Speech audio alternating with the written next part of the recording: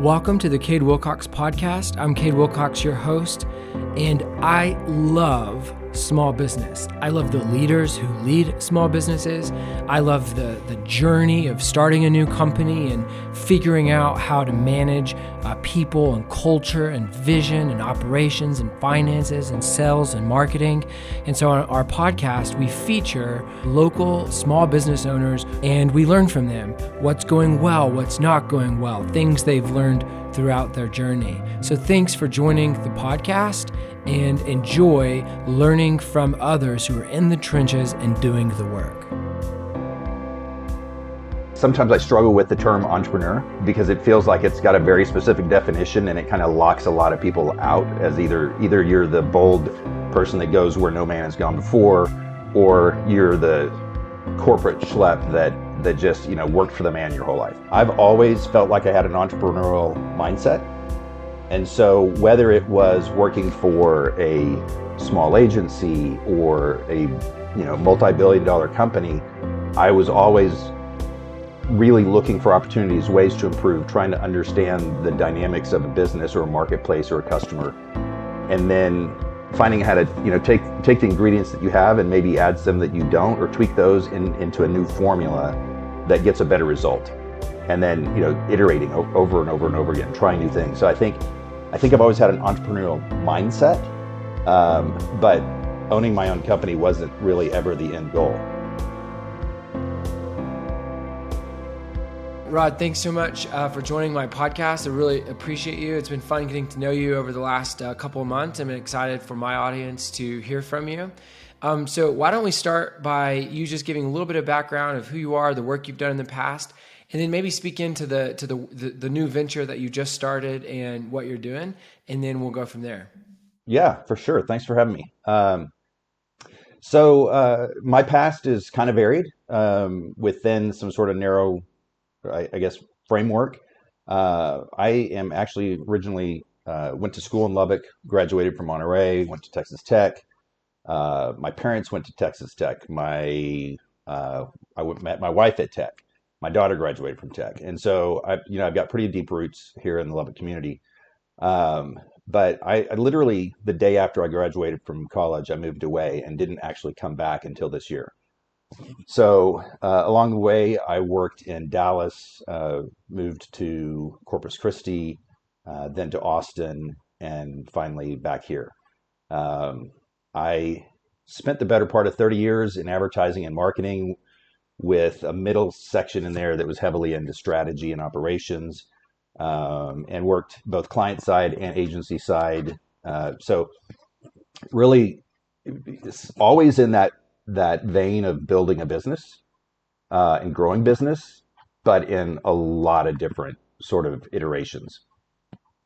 Yeah. So before we get into kind of your new venture, did you ever see yourself owning your own business at some point? I mean, it sounds like you served a lot of businesses of differing sizes, Yeah. Both from strategy and marketing and advertising standpoint, but did you ever imagine, kind of owning your own company? Was that something you always wanted to do? It's funny to say this, but I kind of ended up here. I never really had an end goal of owning my own company. I always, and sometimes I struggle with the term entrepreneur, because it feels like it's got a very specific definition and it kind of locks a lot of people out as either you're the bold person that goes where no man has gone before, or you're the corporate schlep that just, worked for the man your whole life. I've always felt like I had an entrepreneurial mindset. And so whether it was working for a small agency or a, multi-billion-dollar company, I was always really looking for opportunities, ways to improve, trying to understand the dynamics of a business or a marketplace or a customer, and then finding how to, take the ingredients that you have and maybe add some that you don't, or tweak those into a new formula that gets a better result. And then, iterating over and over and over again, trying new things. So I think I've always had an entrepreneurial mindset, but owning my own company wasn't really ever the end goal. I wasn't against it. And I've sort of ventured out slightly into those areas before. But I think the ending up point where I am right now was more about a logical next step and an opportunity that fit where I am in my life. That's really cool. So maybe tell folks kind of what your business is and what you're doing now. Yeah. So along with a partner, bought a company here in Lubbock this past February. It's World of Lubbock. It's been here for 15 years, but it's kept a really low profile. And the guy that was the owner was ready to sort of retire and ride off into the sunset. And I had gotten to a point in my career where and it's always sort of been nascent in the background. I've mostly been in the corporate environment, but I've always loved and admired people that make things with their hands, whether that's a designer, a graphic designer, a coder, or a bootmaker. Like just people that create something, and at the end of the day, there's something tangible there. I've always admired that, and I've always sort of fed that, in my personal life because it wasn't really there. Most of my business life has been dealing with ideas. And so I've always sort of satisfied that need to build tangible things in my personal life, whether it's woodworking or learning how to work with concrete or landscaping. And I got to the point in my life where I just wanted to dive into that area. And so one of my other passions, I love architecture, and I especially love homes. From our very first home that my wife and I bought, that we really over several years basically remade it, and we just love that. And windows and doors seem like a really pedestrian thing at times, but there's nothing more consequential in a house than light. And having the ability to help people create a more interesting, more healthy environment and especially in a year after COVID, where people are working in their homes more and more, the ability to come into a business that does that for a living was just really exciting for me, and the opportunity was there. That's really awesome. What are 2 or 3 things that you think you're bringing with you into this new venture that you learned along the way, serving larger companies, working in a corporate environment? Are there 2 or 3 things that you feel like you've learned over the last 15, 20, 30 years that you're bringing with you that you think is going to help you kind of on this new venture? Yeah, actually there are, and I can come up with a few examples off the top of my head. I think one of them, and maybe the most important, is and I learned this along the way. I worked for Whataburger, and there's nothing a lot of people consider more pedestrian than flipping burgers for a living. And we had a hard time hiring and retaining people because they were embarrassed of what they did in some cases. But when you dig into it, and we understood the role that brand, and you wonder, like, why do people care about a burger place? Or why do people care about any brand? But if they do, there's some need that's being met. And what we found in this case was that, most people spend most of their life doing what other people want them to do. And the simple operational realities of the Whataburger business model was, we take your order, however you want your burger made, we're going to make it that way, and we're not going to treat you like you're in a position for doing that. We're going to bring your food to the table. We're going to come and offer you napkins. We're going to offer to get a refill for your drink. And that made people's lives actually better. We heard this from customer after customer after customer. It's like, it's the only time during the day that somebody's taking care of me and making me the center of their universe. You can't manufacture a better purpose for somebody than that, right?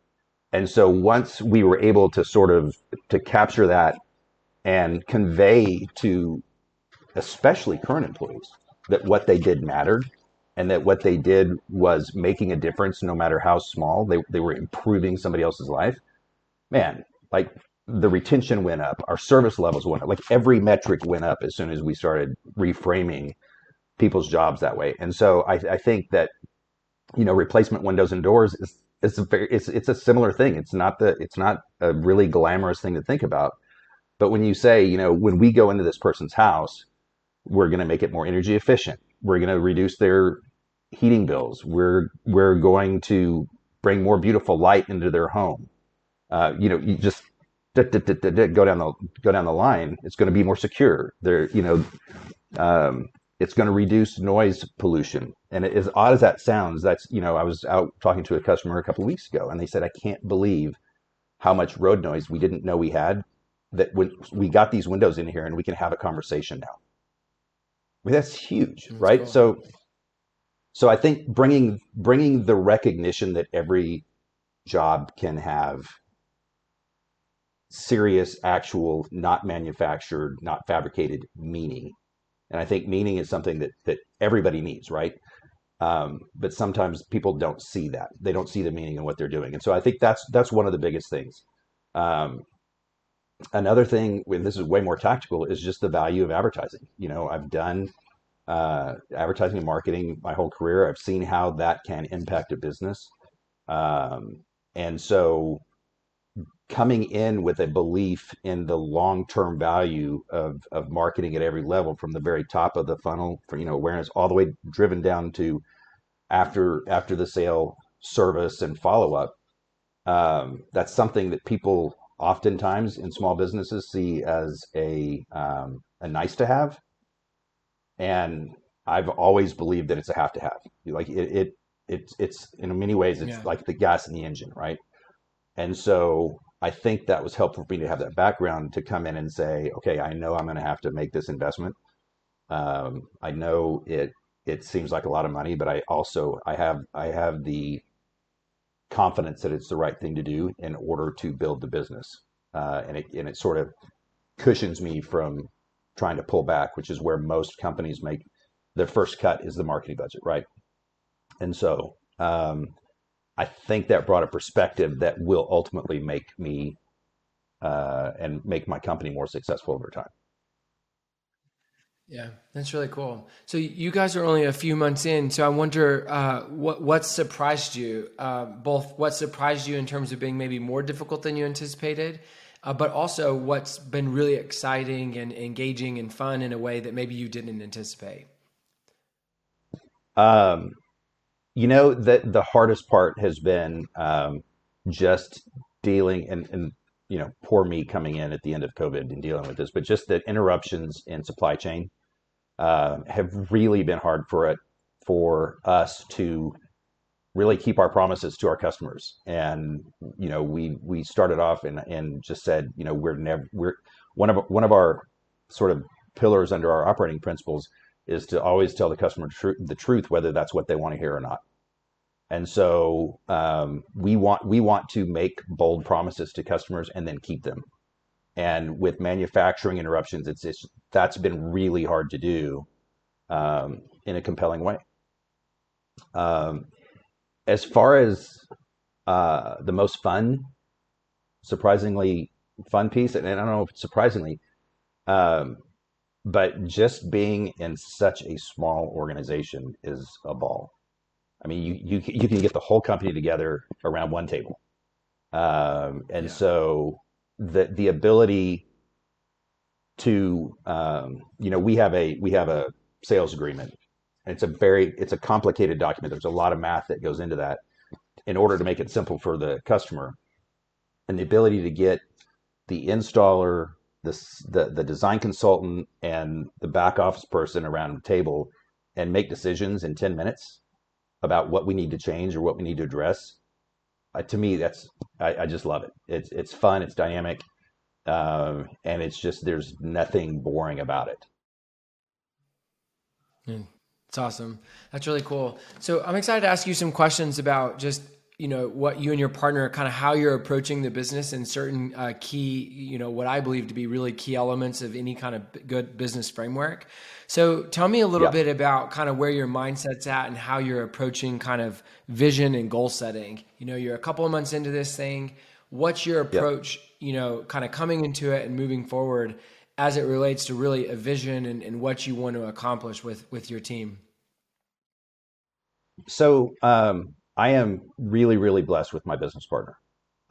He and I have known each other for a decade and a half. And we started from a place of shared values and I would say a common approach to business.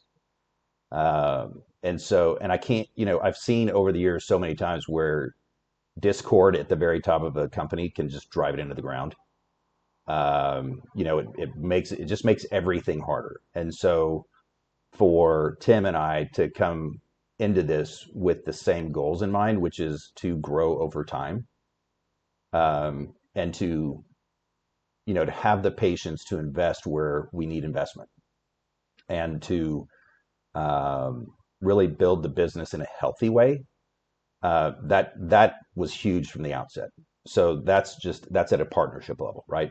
And so we're spending money in areas that we might not otherwise, or other people might not spend it, because we're on the same page and we're working towards the same goals. So that's the first thing. When it gets down to sort of the vision for the operation of the company and what we aspire to be, we sat down and I worked with the folks in the office. I worked with Tim, got a couple of other inputs, and we articulated what we call our operating principles.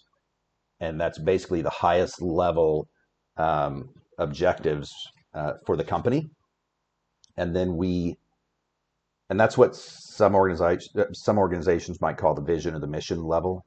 We're calling it operating principles for two reasons. One is it's principles, and it's meant to be guiding. And then it's operating. We didn't want anything. This is a really straightforward business, and the last thing we wanted to do was make it more complex by taking it, to some ethereal plane.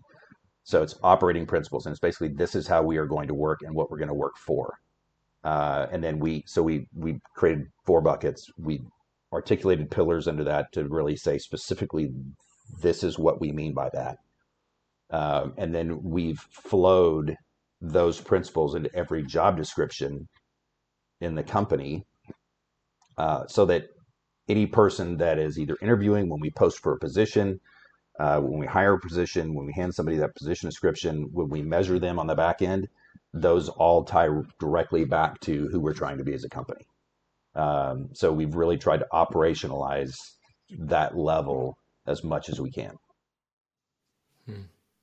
That's really cool. It's really good. Any practical things that you feel like have made a huge impact for you guys in developing those? You mentioned really sitting down with your team and getting their feedback. This may sound really pragmatic, but was there something that influenced the way you're approaching that, whether it be a book or a podcast, or I really like just kind of the way you lined that out. So like what's the origin of that? So probably 2 things. When I was sort of learning the trade of strategic planning or strategy management, I went to a national workshop where all the biggest companies that were using this methodology were there. And the single biggest, the scariest stat is that something along the magnitude of 70% of strategic initiatives fail. Doesn't matter company size, it's just they fail. And that's because they can't execute around their ideas. But the bigger, scarier thought or reality was that the vast majority of what many people consider the most important initiatives never make it onto the table because people don't know what to say no to. And so the biggest issue in these organizations is not a lack of good ideas, it's a flood of good ideas and the inability to narrow down to which are the right ideas to actually pursue. And I've lived in that world, right? I've actually seen that and seen the impacts of it. And then when you're able to narrow down and filter out and really challenge and pull on people's assumptions and say, is this really the most important thing we could be doing?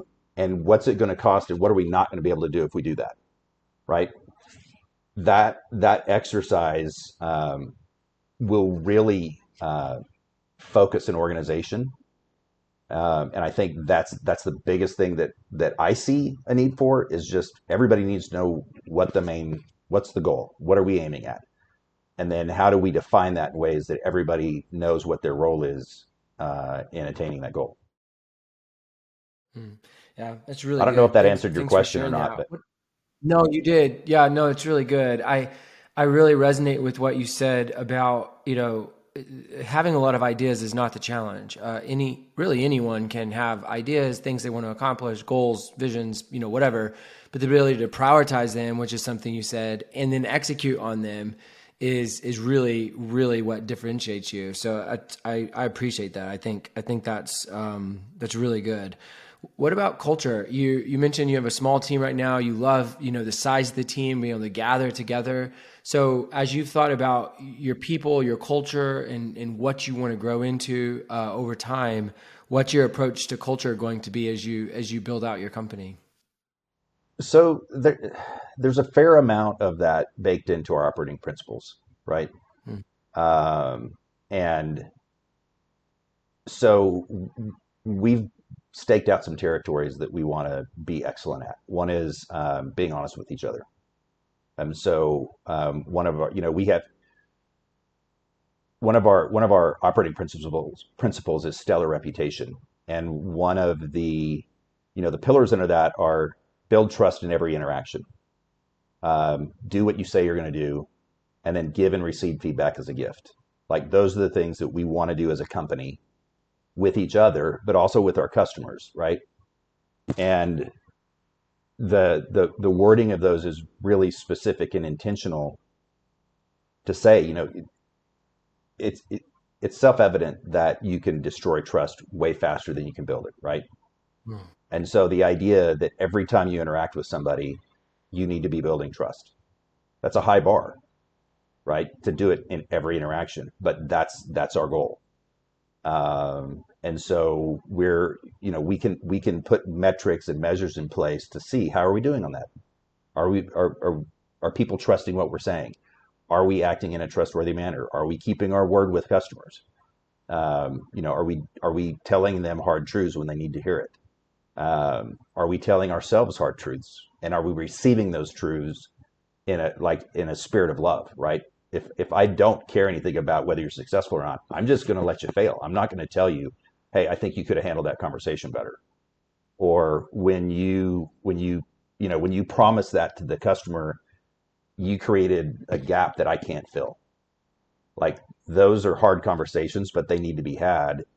And if I'm gonna risk myself enough to tell you the truth, you need to risk yourself enough to hear it for what it is, and accept it, and then give that back. You need to be as honest with me as as I am with you, and that's how we build a relationship over time, and that's how you build your reputation over time. So it's that kind of thing that we're trying to put in place to build our culture, Yeah. and to hold ourselves accountable to.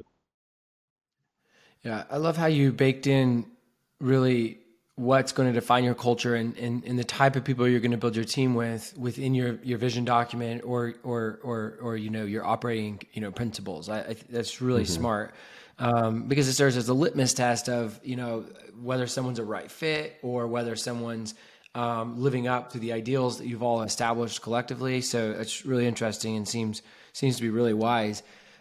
What about finances? Oh, go ahead. Sorry. Go ahead. I was going to say, and the reason for that, the reason it's intended to be so specific is because, like you talked about fit, and I think it's critical. But so many places they talk about, well, you're not in a right culture fit. Well, what does that mean? Well, I don't really know. I just don't have a good feeling about you. Right? I just didn't have a good impression. Well, articulating those and operationalizing those and making them very finite and definable holds us accountable, right? Because now we can't just put that blanket out there and go, well, that person just wasn't a culture fit, we're moving on. And maybe there was a problem with us. Maybe they were having a reaction to us because of the way we were behaving. But it also allows people to either buy into it or not buy into it, right? Because you can't say we have a caring culture. Well, what does that mean? When I interviewed with you, you said you had a caring culture, but Now you're telling me that I'm not doing something right. That doesn't feel very caring to me. Well, no, the culture is actually, it's not about it, caring is such a big term. This is about, I'm going to build trust with you by being honest with you. And it really makes everybody more accountable to it. Yeah. Yeah, it's really good. What about finances? This one's always weird for me to ask because it's like, finances seems to be like a really boring thing. And one would think almost really simple. It's like you make money, you save money, you spend money, but I think most of the time I ask because it's something we didn't take serious soon enough in our journey. And so I'm always curious, if what people's approaches are to their finances, whether they do it themselves, whether they use a bookkeeper. I've heard a lot recently of a book called Profit First, which is an entire methodology for managing your finances at a small business. You have the Dave Ramseys of the world. So I'm just really curious, like as you and Tim have bought this company and you're growing it, what kind of approach have you taken to really take your finances seriously and maintain healthy finances? So the first thing is we're very fiscally conservative. All of our projections, we're almost ultimately conservative, meaning we put very conservative projections of what we thought we could do, and then we took a worst case scenario and said, even if we didn't do that, what are the ramifications? How many months of cash flow? Like cash flow is critical, right? You can be very profitable and go out of business. So we took a no debt approach. We put enough money in there to start with, right? To float us 3 times as long as we thought we would have to be floated, because you just don't know what's going to happen. We took this very seriously. This is not something where either one of us said, well, we'll just go do this. And if it doesn't work, we'll go do something else. It was like, if we're going to go in and we're going to make sure that we're doing everything in our power to make sure the thing is viable, even as we learn this new industry, because we are learning it from scratch. Right. And so you don't even know what you have. There's a person in our office that came with the company. And I told her 2 weeks in, I said, I had no idea what I had in you. Like you came in with this job title, but you're functioning up here. And I could never have guessed that. It could have been the opposite, right? You don't know what you're getting when you buy a company. I got very, very lucky with the folks that I inherited with this company. So we allowed ourselves to be wrong about a lot of things to a degree. And then from the other perspective, I said, it sounds like we tried not to spend anything we didn't have to. But the flip side of that is that we committed to investing for the long term and putting systems and technologies in place and pay structures and things like that would make us more successful long term, knowing that we didn't necessarily have to make money year one. It was not, let's go in and try to make this thing gangbusters year one. Let's look at year 3, year 5, year 10, and what should we invest now so we don't have to come back and try to retrofit it later. And so I think just being really thoughtful about where to invest and where to save, as obvious as that sounds, and then just planning for worst case scenario plus, and going from there. It's really good. Thanks for sharing that. I'm really excited to hear your kind of what your plan is for sales and marketing with your background in marketing. And the fact that you're really inheriting, a blank slate, like it's yours and you can kind of do what you want. You don't have a client, telling you, hey, this is what I want, whether you agree with the strategy or not. And so what's your vision right now for that? How are you working into it? What are some of the things you're excited to experiment with? What are you doing now? Just kind of speak into how you're going to approach sales and marketing. Yeah. So, first off, we're trying to invest in the entire funnel, right? Heavily at the top and then all the way through. We're not trying to pick just, there's a temptation that a lot of clients that they fall into, which is just focus on conversion. And that can work for a while, right? But if you're not filling the top of the funnel, then pretty soon you've converted everybody you're going to convert. And then you're kind of left scratching your head about what to do next. And so we're really looking at the entire consumer journey. We don't have a lot of research done yet in Lubbock, so we're relying on third party information. We were really lucky to get some partners, some strategic partners on board early that have a lot of industry experience. So we're able to bring benchmarks from other similar type businesses and similar type markets um, to sort of set that baseline that we can measure ourselves against until we have enough of our own data to really see trends and make adjustments based on that. And then the other thing is that, and this is probably the most exciting to me personally because I love the creative side of the business, which is, the Window World brand has very specific attributes, but they're national attributes, right? And so they're sort of definitionally generic in some sense. And West Texas just has a very specific ethos about it. And so figuring out how to translate those characteristics or attributes into something that's relevant in Lubbock and in West Texas is really exciting to me. And it's fun to me to be on the client side of this equation in the sense that I have the approval power, like what you said. Like, there's nothing when you're on the agency side, there's nothing more disheartening than pouring your heart into an idea that is the right idea just to get told, no, that's too risky, or I don't think that's right. And so I've tried to put the shoe on the other foot, and I've told the agency that I'm working with, um, I'm going to be your hardest client for the first 9 months, but my hope is if everything goes like we think it is, in 12 months I'm going to be your favorite client because I'm going to challenge you to do stuff that nobody else is asking you to do. I'm going to my goal for you is to blow me out of the water with something that I wouldn't have thought of. And if you do that, I promise you I'm going to go for it. Like if it's sound and it's logical, I'm gonna go for that because I know that you can't win by not standing out, right? And that doesn't mean being crazy. It just means you have to find some chord of resonance with people to where they actually want to do business with you, because these are big important decisions that people are making when they're talking about a replacement window that will potentially be in there as long as they own that house. We've got a lifetime warranty, so it's literally forever that they're going to be dealing with that. So they've got a big decision to make, and it's not always going to come down to dollars and cents. At some point, it's going to come down to, do I want to do business with people? Do I believe that they're trustworthy and they're going to do what they say? And are they going to be around in 5 years if something happens? And are they going to remember me, or are they not? We had a comment on our Facebook page over the weekend from a lady that said, "Hey, you guys put windows in my house, and they didn't finish the job." And we looked it up. It was from 2014, and the lady had just been dealing with this. She had never been really happy with the job. Well, that's we get to go make that good now, right? We get to go stand behind that. And so you want to let people know in a meaningful way that's who you are as a company. And so I'm really excited about That's sort cool. of unlocking that.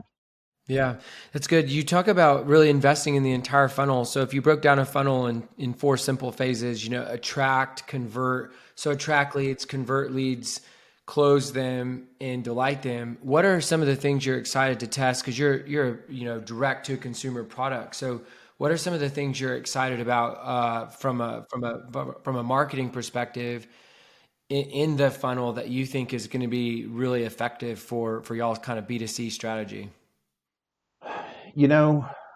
I'm excited by the whole thing because we're really the company didn't have much presence in the marketplace before. The previous owner had kind of kept it under the radar intentionally, kept it pretty scaled back. And so there's ground to be tilled at every one of those levels. And I'm excited about all of those. I think the thing that probably excites me the most is really that you wouldn't call it an unboxing, but it's like that experience when the day that windows go in, right? To make that something that's really exciting and special for the customer, to me, that's the magic, right? That's where their trust in you hopefully pays off. Hmm.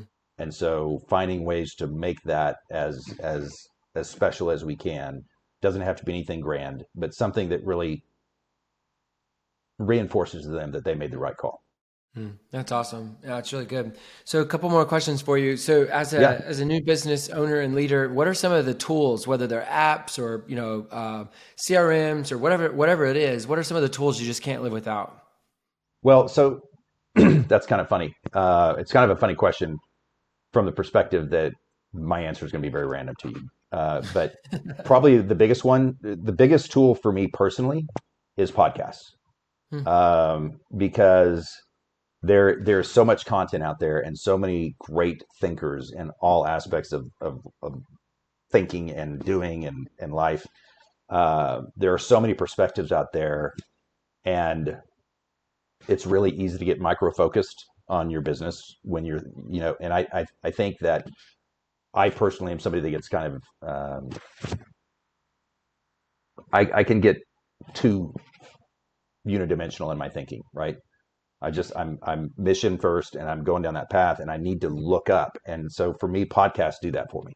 They make me think about different things, and even things that I don't even know that I'm interested in until I hear it, right? Yeah. So that's probably the biggest personal tool.